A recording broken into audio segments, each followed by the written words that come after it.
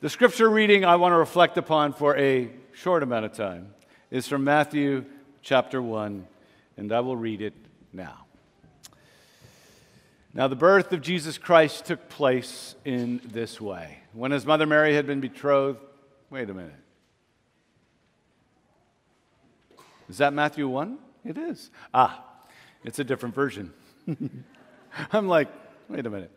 Now, the birth of Jesus Christ took place in this way. When his mother Mary had been betrothed to Joseph, before they came together, she was found to be with child from the Holy Spirit. And her husband Joseph, being a just man and unwilling to put her to shame, resolved to divorce her quietly. But as he considered these things, behold, an angel of the Lord appeared to him in a dream, saying, Joseph, son of David, do not fear to take Mary as your wife, for that which is conceived in her is from the Holy Spirit.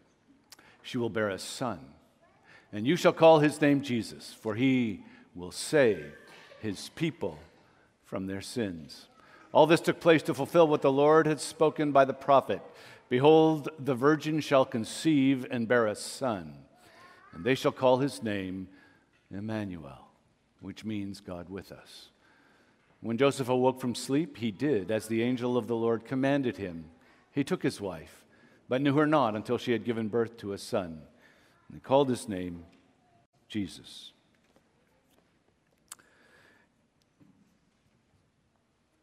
Hear these words.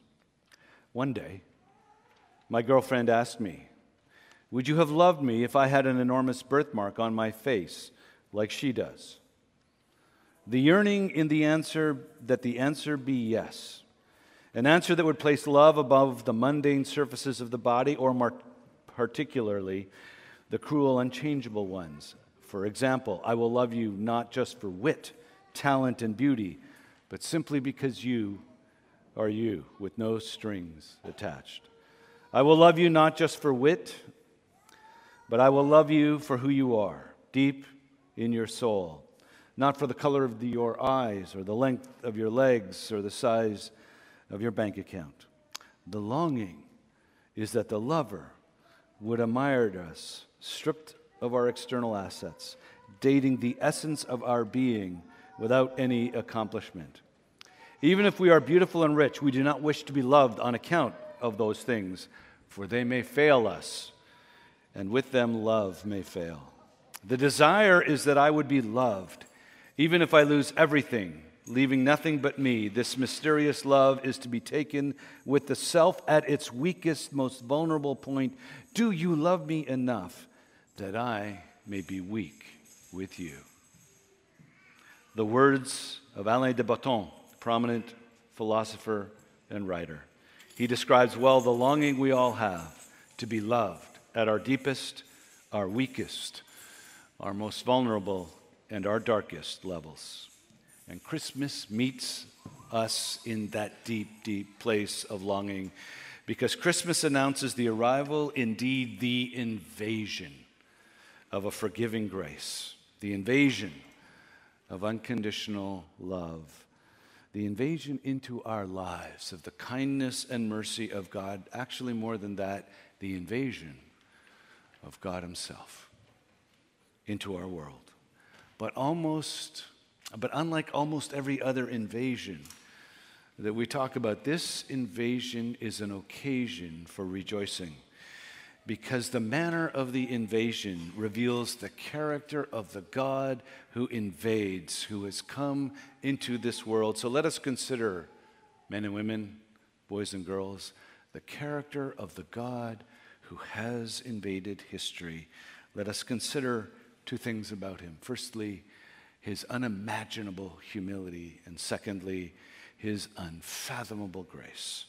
Matthew 1:18, after the birth of Jesus Christ took place in this way. When his mother Mary had been betrothed to Joseph, before they came together, that is an intimate marital relation, she was found to be with child from the Holy Spirit. God decides to invade and enter human history, I submit to you, by the most wondrous, strange, and profound way possible. Think about how you would come into the creation if you were its creator, the God of the universe. Think about how you would visit as the royal, majestic king of all things. We know what royal visits look like, don't we? They cost chameleons of dollars, and they have gazillions of fanfare, propaganda, and press. That's how we do royal visits. God is the ultimate royalty above all royalty. With infinite glory, infinite majesty, dignity, and goodness, what kind of entrance befits him? The one who holds the universe in the palm of his hand and creates all of the cosmos with words. What entrance is fitting for him? Right. But how does he decide to enter? In the most vulnerable and humble way we can imagine. He grows inside the womb of a virgin woman from a backwater-conquered nation of an imperial Rome. The woman's fiancé is a lowly carpenter, a working-class family from a forgotten village in a backwater-conquered colony. This is how the King of the universe decides to show up. Men and women, this is humility personified. Actually, humility amplified to a supernatural degree we cannot fathom. Because humility, from our perspective, means what? It means having a proper understanding of you in your finitude, in your limitations, in your moral weakness. It means knowing who you really are. You're not as great as you think you are, not as great as you wish you are, not greater than anybody else. Humility is accepting reality, that we are weak, sinful, vulnerable people. It's not thinking too highly, but thinking of yourself as you ought. It is the antithesis of pride, because pride puffs up and separates. Humility settles down and unites. But in God's case, if God were to have a proper, right, realistic view of himself, what would that entail? It would entail God praising himself for all eternity to everyone who could hear, because the God who is blinding in dignity and majesty, perfect in holiness, infinite in power and sovereignty and beauty. A proper view of God by him would make him divide from us, not come to be with us. You see, the God as we have seen him all fall, the God as he really is, as Exodus has declared him to be, the God of the flaming, massive glory cloud who waves and the earth moves and the sea parts, that God here is a fertilized egg in the womb of a virgin, an embryo in the body of a teen. God doesn't just humble himself to see himself rightly, as we're called to do. He lowers himself to make himself less than he should be. Men and women, this is the conspiracy of God the Father, God the Son, and God the Holy Spirit. The Father asked the Son to voluntarily take upon himself full, vulnerable humanity, including the indignity of being born. The Spirit implanted the Son into the womb of a virgin woman, engaged to a humble carpenter. The Father, the Son, the Spirit, they conspired together to invade humanity with humility unknown before the foundation of the earth. Philippians 2. We ought in humility to count others more significant than ourselves. Let each of you look not only to their own interests, but also those of others. Have this mind amongst yourselves, which was yours in Christ Jesus, who, though he was in the form of God, did not count equality with God a thing to be grasped, but emptied himself, took the form of a servant, and was born in the likeness of men. What would make you do that? What purpose would make you lower yourself like that? Men and women, there's only one purpose that the Bible gives, and the purpose is to unleash upon us unfathomable grace. Unfathomable grace. Our verse continues. As Joseph considered these things, an angel of the Lord appeared to him in a dream. and said, "Do not fear to take Mary as your wife. That which is conceived is from the Holy Spirit. You will call his name Jesus, for he will save his people from their sins." Here then, in the words of the angel, is the reason for this unimaginable humility. It is the unfathomable grace of God. You will call his name Jesus, for he will save his people from their sins.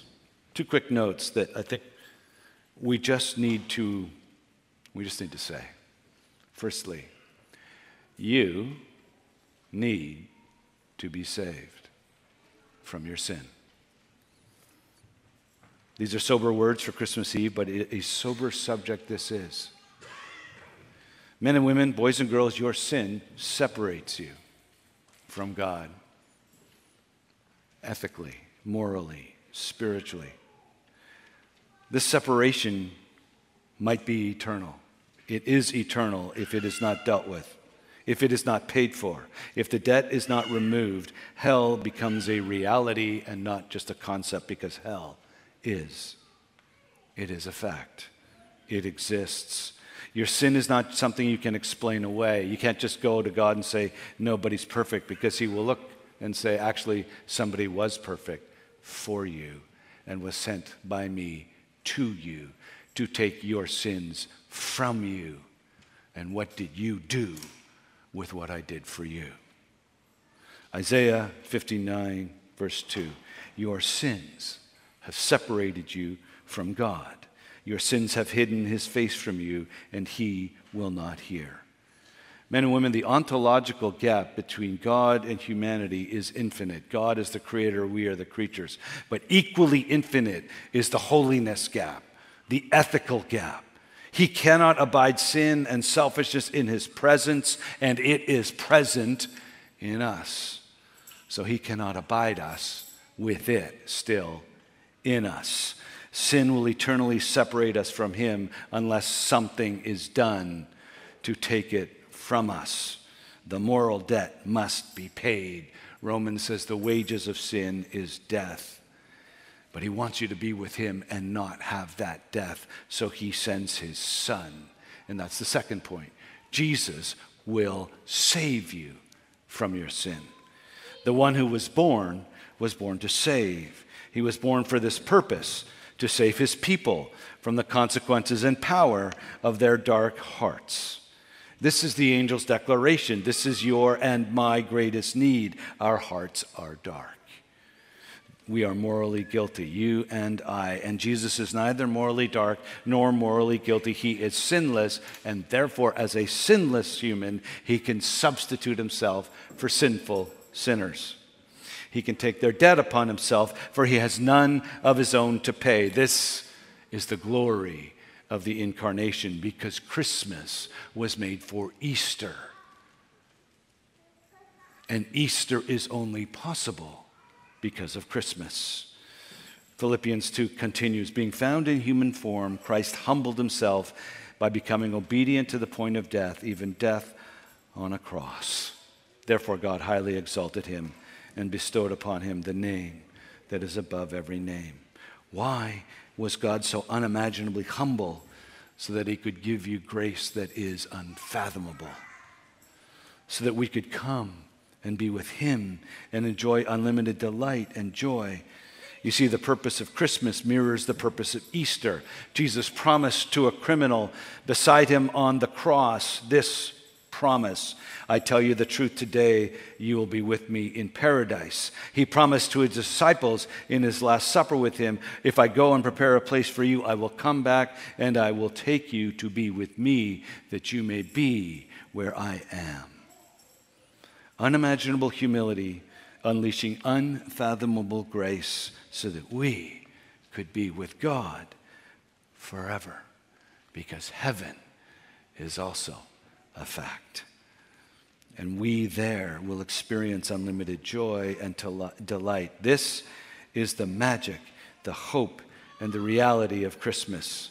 It answers the longing expressed by Alain de Botton that there is one lover with whom we may be weak, because that lover who loves us as we are, that love has come to rescue us from our own darkness and slavery by becoming weak for us. and eventually a dead man hanging on a cross. From womb to tomb, he came for you. God has invaded the world to forgive the darkness in us. God has entered the world to save us from the darkness that is us. He has invaded the world to make you his own. Consider this God. Now, secondly, come to him. If you are here and you are still skeptical about the Christian faith, still seeking answers, I was one myself. Right up into grad school, I tried to connect or reconnect with God after undergrad, after many years of wandering. I wished there was a God as loving as Christianity proclaimed, but I couldn't believe it in my head, and I dared not believe it in my heart. And after the evidence that Jesus really had died and risen had become compelling to me, I didn't dare believe his mercy and grace was for me. But it is, and it's for you. God's love is wider than any ocean, and it is or can be wide enough to include you. So let him in. Come to him. Ask Jesus, who came into history, to come and invade yours, history. Come and invade you. Ask him into your life to live with you, to forgive your sins, and his Spirit will take up residency in you, as he did in me and many of us. And if you're here and you're a Christian and he's in, let him into every room in your house, into your daily ups and downs, decisions and longings. Speak with him daily. Meditate upon his love daily. Let his love fill you, empower you, and guide you. Let him in into your deepest dreams and longings, your darkest shame and pain. Let him into your brightest joy and happiness. Let him calm your deepest fears. How silently the wondrous gift is given. God imparts to human hearts the blessings of his heaven. No ear may hear his coming, but in this world of sin, where meek souls will receive him still, the dear Christ enters in. O holy child of Bethlehem, descend to us, we pray. Cast out our sin and enter in. Be born in us today. We hear the Christmas angels, the great glad tidings tell. Oh, come to us, abide with us, our Lord Emmanuel.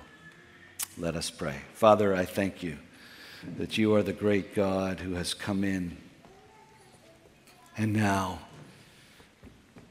shaken by your love, astounded by your grace, we ask you to come in. Come in, Lord Jesus. Come into our hearts, we pray. Emmanuel, be ours today. Amen.